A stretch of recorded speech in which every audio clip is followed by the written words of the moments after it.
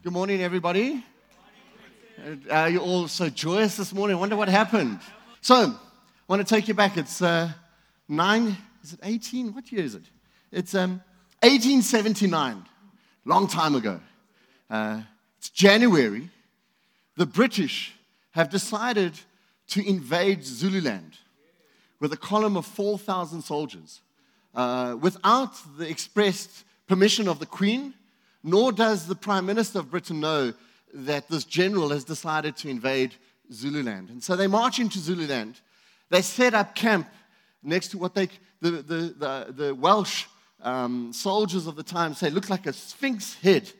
And so they set up camp. And as they're setting up camp, word comes to the leader of that particular column to say that there were some fires in the mountains. And that's probably where the main Zulu army is.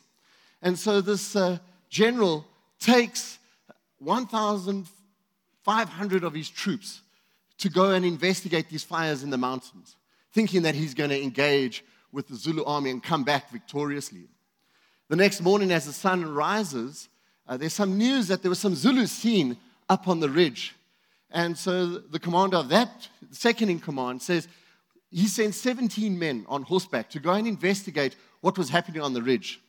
I'm giving you a very abbreviated version of the story, just by the way. And so when they get up onto the ridge, these 17 men lose sight of the Zulu. And so they're looking around, and eventually they get to the edge of the cliff. And in the valley are 25,000 Zulu impi warriors sitting on their shields, waiting for the command to attack the British army. These 17 soldiers get off their horses. They aim into the crowd. I don't know what they were thinking. Either stupid or very brave. And they let a shot off into that group of 25,000 Zulu warriors. Ladies and gentlemen, that is the start of the Battle of Isandlwana. 5,000 Zulu men become the left horn of that famous Shaka Zulu buffalo horn attack. So 5,000 start running this way. We hear the accounts from one particular soldier on the battlefield that said when he saw the first horn of the Zulus coming, it was like a massive snake that was coming. The next horn of 5,000 men went the other way, and their job was to cut off any retreating British soldiers. Remember King Cetshwayo? Did I say it correctly? I probably murdered his name. Yeah. Instituted an old Zulu thing saying that if your spear hasn't tasted the blood of somebody, you may not get married. So these 25,000 Zulu young men were hungry for some, right. So the left horn, the right horn is that way. 15,000 of the main Zulu army, the head of the buffalo, come onto a ridge, and they're standing there with their impressive spears. And when their shields. When they open their shields, that 15,000 now look like 30,000 Zulus. And they start going, zoo. The ground begins to even tremble. And they start to run down at these British soldiers. Now, these British soldiers are armed with what you call Martini rifles at the time. This is similar to the way we hunt with buffalo and elephant. And so when they let a shot off, it doesn't take out one man. It doesn't take out two men. It takes 3, 4 men. And so the first line of Zulu impis that come down are met with a wall of lead. They drop to the ground. They continue. And I'm going to come back to this in a moment. But all to say that eventually the Zulu army break down the front line of the British soldiers, and only about 56 soldiers of the British army make it off the battlefield that day. It is said that it's the biggest defeat the British army has ever felt. Remember that these Zulu warriors only had a shield, a knobkerrie, and a spear. And they defeated the British that day. And like I said, this is an abbreviated version of an incredible story. And if you want to know more, I encourage you to go to Rorke's Drift to find out more about what happened subsequently after this. But in Ephesians 6, Ephesians reminds us that there's been another battle that's been raging for thousands of years. And just like in the Battle of Isandlwana, when that guy let a shot off into the Zulu army on the ground, when the fall of man happens in Genesis 3, this great battle starts. And throughout the Old Testament, We are reminded over and over through the lives of people in the Old Testament about this great battle. Where it's the walls of Jericho, where it's the woman and the oil. Throughout the Old Testament, story after story, we see this battle playing out. In the New Testament, it is then played out again with Jesus and his disciples. As Jesus is casting out demons and healing the sick and setting captives free, he's engaged in a mighty battle. And on the cross, something special happens, and we'll come back to that in a moment. And then the early church is involved in this battle. For thousands of years, we've been fighting. And if we think about church leaders that have been involved in bringing down slavery, if we think about church leaders that when young people were at a miss, Youth for Christ would start, and an organization that would impact the world because of young people. And if we think about leaders in education, healthcare, lots of them are Christians on the front line of the battle. I want to say that in this church, we have people on the front line of this battle. If I think about Tandanani and Charlie and every volunteer that is fighting for the honor of homeless people in this church.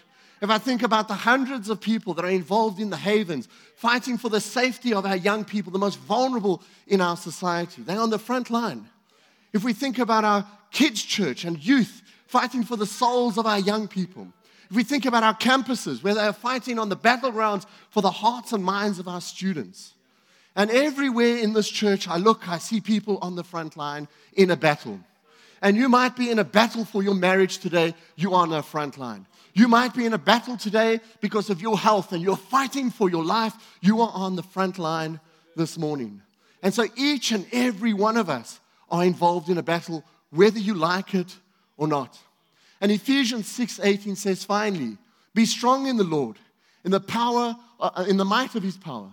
Put on the full armor of God so that you can stand against the devil's schemes. For our struggle is not against flesh and blood, but against rulers, against authorities, against powers of this dark world, against spiritual forces of evil in heavenly realms.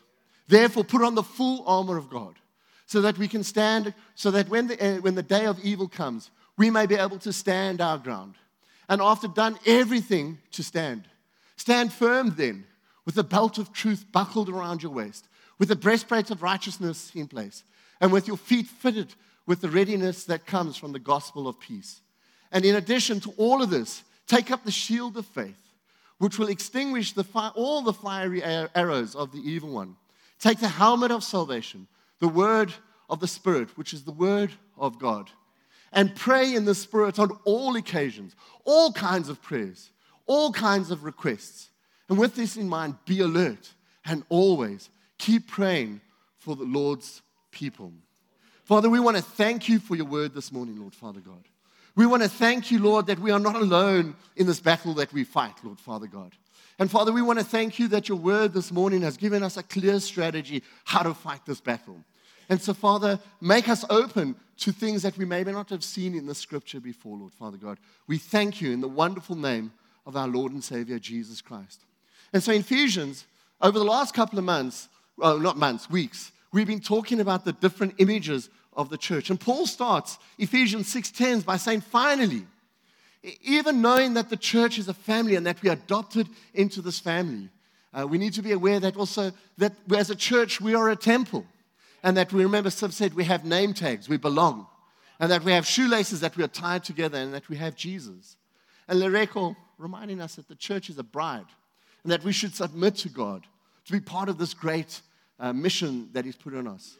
To say finally, another way to say finally is to say, in light of all these things, we need to be aware that we're in a war, right? And that our struggle is not against flesh and blood, not against rulers, but against authorities, against powers of this dark world, against spiritual forces in heavenly realms.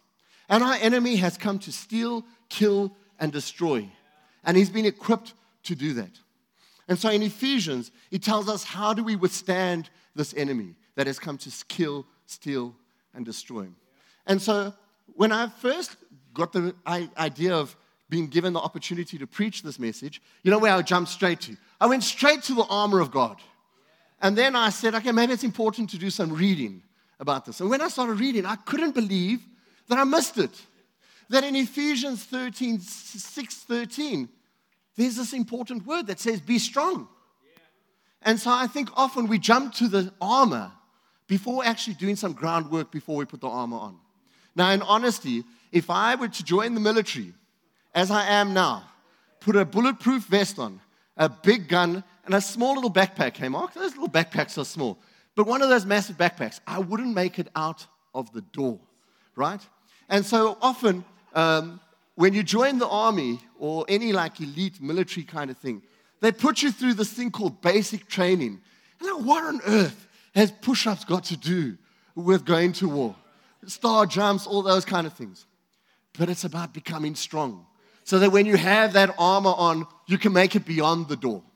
And it's also about giving you training on how to use those weapons. Because I promise, if you give me a tank, as I am now, I'm going to cause more harm than good.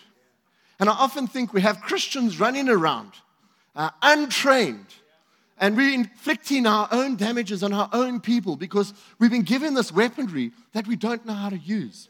And so we are not strong, we're weak in the Lord. And so Ephesians 6:13 says we need to become strong.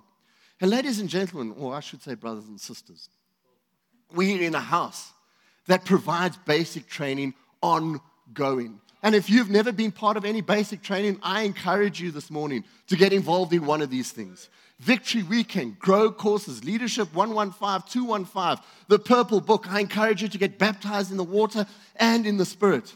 Those are the things that make us strong, so that when we go out to battle, we are ready to use the armory that God has given us. Now, I have some very mature Christians sitting around just saying, I've done that. If you think this is all just a once-off event, you're wrong. Because when you become the top of your game, let's take the Springboks, they're fresh in our mind. They could have said we're at the top of our game. We didn't need to put an extra practice in on Thursday. We're the best of the best. We know we're going to do this. If they didn't do that, they probably wouldn't have won. Think about the best athletes in the world. They don't need to practice, but they do, because they need to keep on being strong. And so no matter how mature you are in the Lord, these basics are important. They keep us strong so we don't become lazy and lethargic. The second thing that happens is that we need to stand. Ephesians 13 says, that you may be able to stand your ground. After having done everything, stand. There's something really powerful about an individual that stands. Every movie I've ever watched, like these epic battles, Braveheart, what does he say? Stand! Don't run after the enemy. In some ways, I think when we run after the enemy, we weaken our position. And so we should stand, nor should we retreat. Going back to the Zulu army, if you got back to Lusaka with cuts on your back, it would be better to have died on the battlefield. There was no retreating. So you could have wounds on your front, but nothing on your back. You'd be in trouble, right? And so nor are we called to retreat. We are called to stand, and stand strong. And so I think wherever we find ourselves, remember to stand. And the standing reminds me of a story most of you might know. It's a story about a battleship that says to the ship in front of them, the commander of the ship says, tell the ship in front of us to move 7 degrees to the left.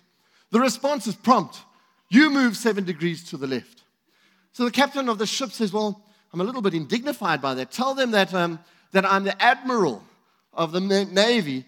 You need to move your ship 7 degrees to the left. The response is just as quick. I'm a seaman, ordinary soldier. Move your ship 7 degrees to the left.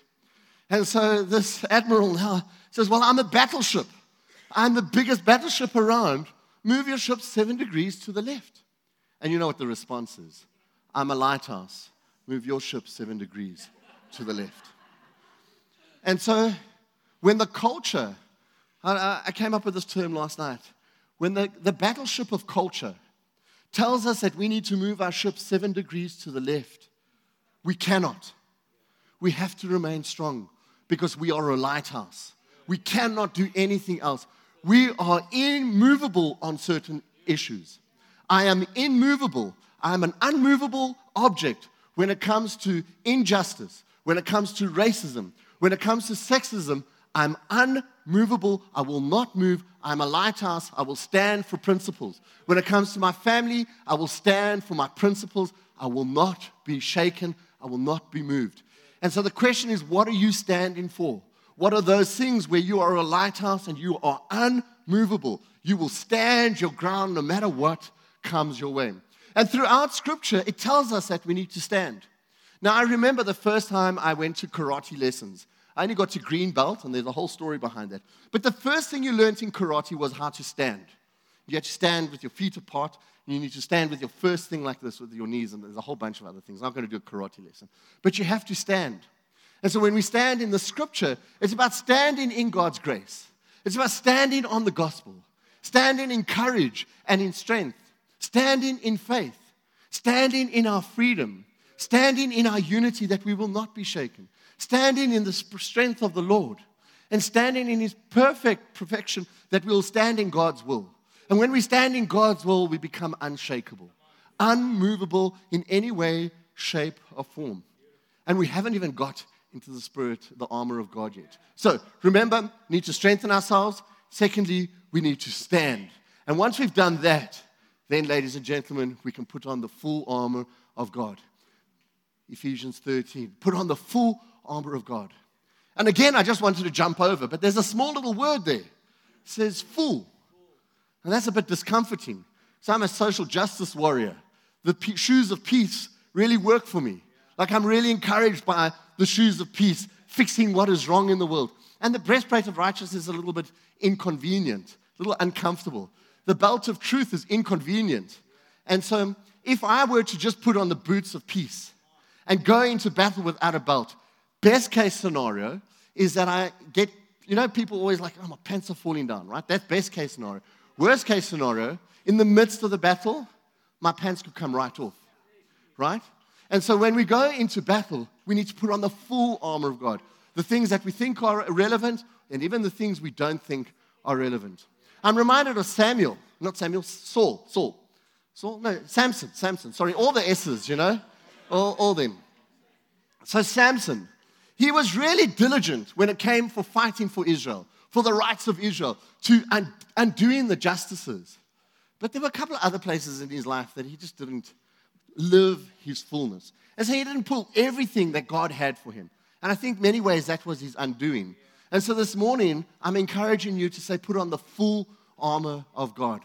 And so the first bit of armor is the belt of truth. Now, there's a funny thing. We, as human beings, have a funny relationship with the truth because we all say we want the truth, right?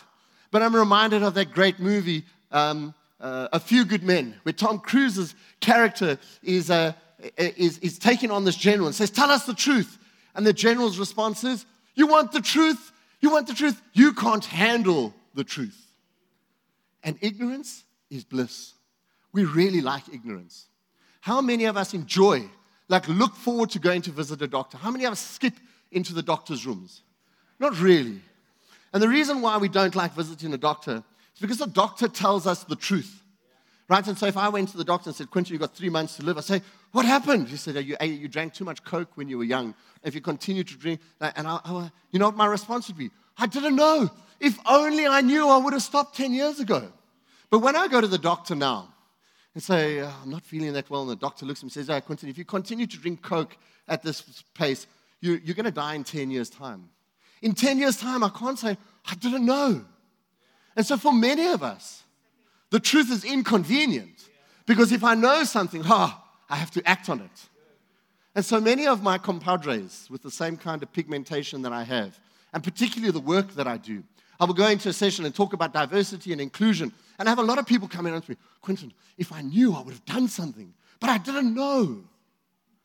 And so ignorance allows us not to act. What are you ignorant about today? What are you choosing not to see so that you don't have to act? So when you're old and gray and your kids come and say, Mom and Dad, did you know about this environment thing? Are we going to say, I didn't know? Or are we going to act? The interesting thing about having the belt of truth is that a Roman soldier would take that red cloak that they had and they would tuck it in, which would allow them to move freely on the battlefield. And so when we take the truth, the belt of truth, and we put it on, we begin to say, what's the truth of who I am? We begin to see ourselves in the true light of who Jesus sees ourselves.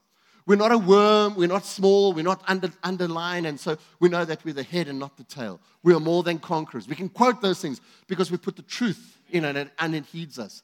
Nor do we think ourselves more holy than we are. And it's interesting, I've been listening to something that Kanye West has brought out a new gospel album, right? Rocking it. You read some of the lines in it. One of the songs says the first people to judge him will be us. We will be the first people to call him out because of our righteousness. And so when we put this belt of truth and the cloak in, we don't see ourselves higher than what we are. The other interesting thing about the belt is that all those pieces start to hook onto that belt. The next one is the breastplate of righteousness. For me, this is the most uncomfortable one. It feels like uncomfortable even if thinking about it. But the breastplate of righteousness in the soldiers was there to protect their main organs, particularly their heart. And I want to talk about protecting our heart. And so the breastplate of righteousness protects our heart so we don't have to protect our. The Lord protects our heart so we don't have to protect it ourselves. Because the way we protect our heart is really inefficient.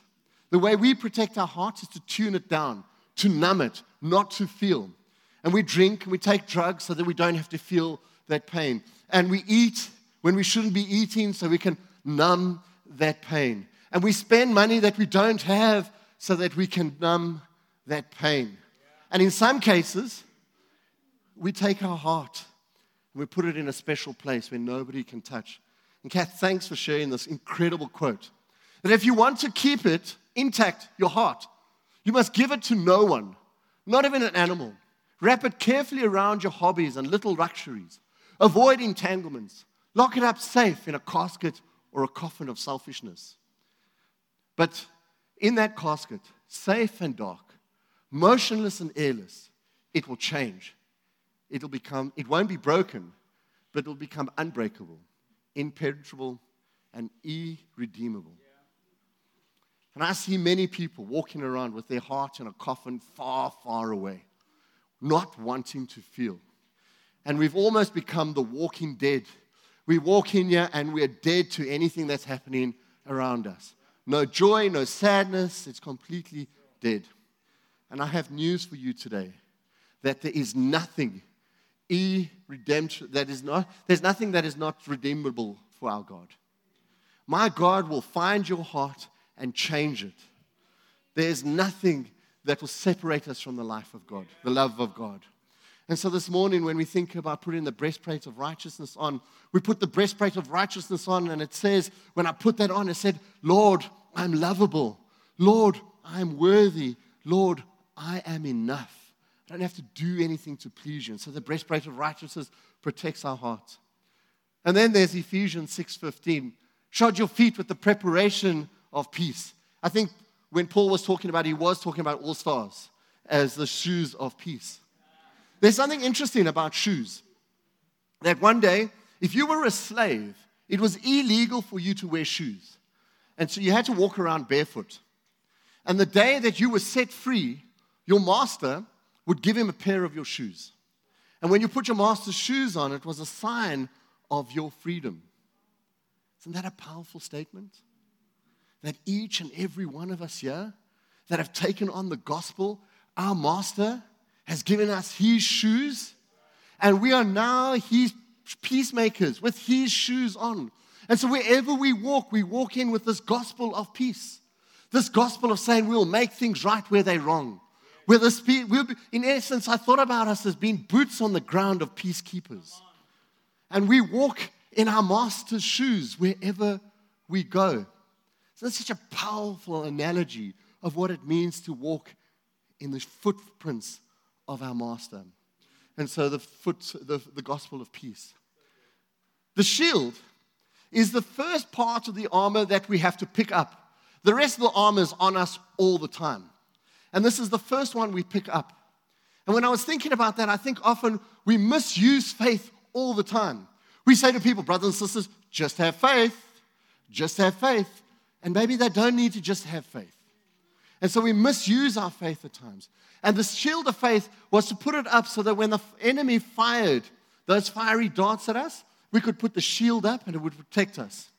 And so this is not the accurate image of the shield, it was more like this kind of shield, a full body shield that you'd be able to hide behind. And when those fiery darts would come, those darts were not intended to kill the enemy. They were intended to distract the enemy, to make the enemy feel the fire coming down, hitting, and the temptation was to drop your shield because you could feel the heat of the arrows. You could hear the banging of the arrows on the shield, and you would be tempted to drop it, exposing yourself to full attack from the enemy. And so when the enemy comes to us with fear, with doubt, we put our shield up. But the shield is not effective like this. The shield is meant to be used like this. That when we come together as brothers and sisters in Christ, we put our shields up together and we become tighter as a unit. We become impenetrable by the fear and doubts that come our way. And so the first sign of somebody that is struggling in faith is when a person leaves a connect group. When a person drops their shield, they leave the connect group because they cannot take the stuff that's coming. And what we did this morning was when I came in here, my faith might have been low. But when I stand next to Simon and Debbie and they start worshiping, they're lifting their shields of faith, and I begin to see that I can lift my shield too. And so when we start to say things like, oh, church, is there really any use of this? It's an indication that the fiery darts are coming your way. And it's an indication that you need to put your shield up, but not by yourself, with other people so that we can stand together. Then we become effective. And then there's the helmet of salvation. Maybe some rugby players should have worn the helmets during the game, right? Because you know what happens when you get hit in the head. You become dazed and confused, and you don't know where you're going, and you almost get a concussion. I wonder how many of us have spiritual concussion, not sure where we are, what we stand for. And so when we put the helmet of salvation on, it stops the enemy from hitting our head and being confused and dazed. But the other thing that the helmet did was that Roman soldiers had this funny this like red thing or black thing or blue thing on the top of the head. And that was an indication of identity. And so when we put the helmet of salvation on, I can identify you. I can say that we are together in this. And it speaks about belonging. And so when we are together, we belong together with the helmet of salvation. Finally, the sword of the Spirit, which is the word of God.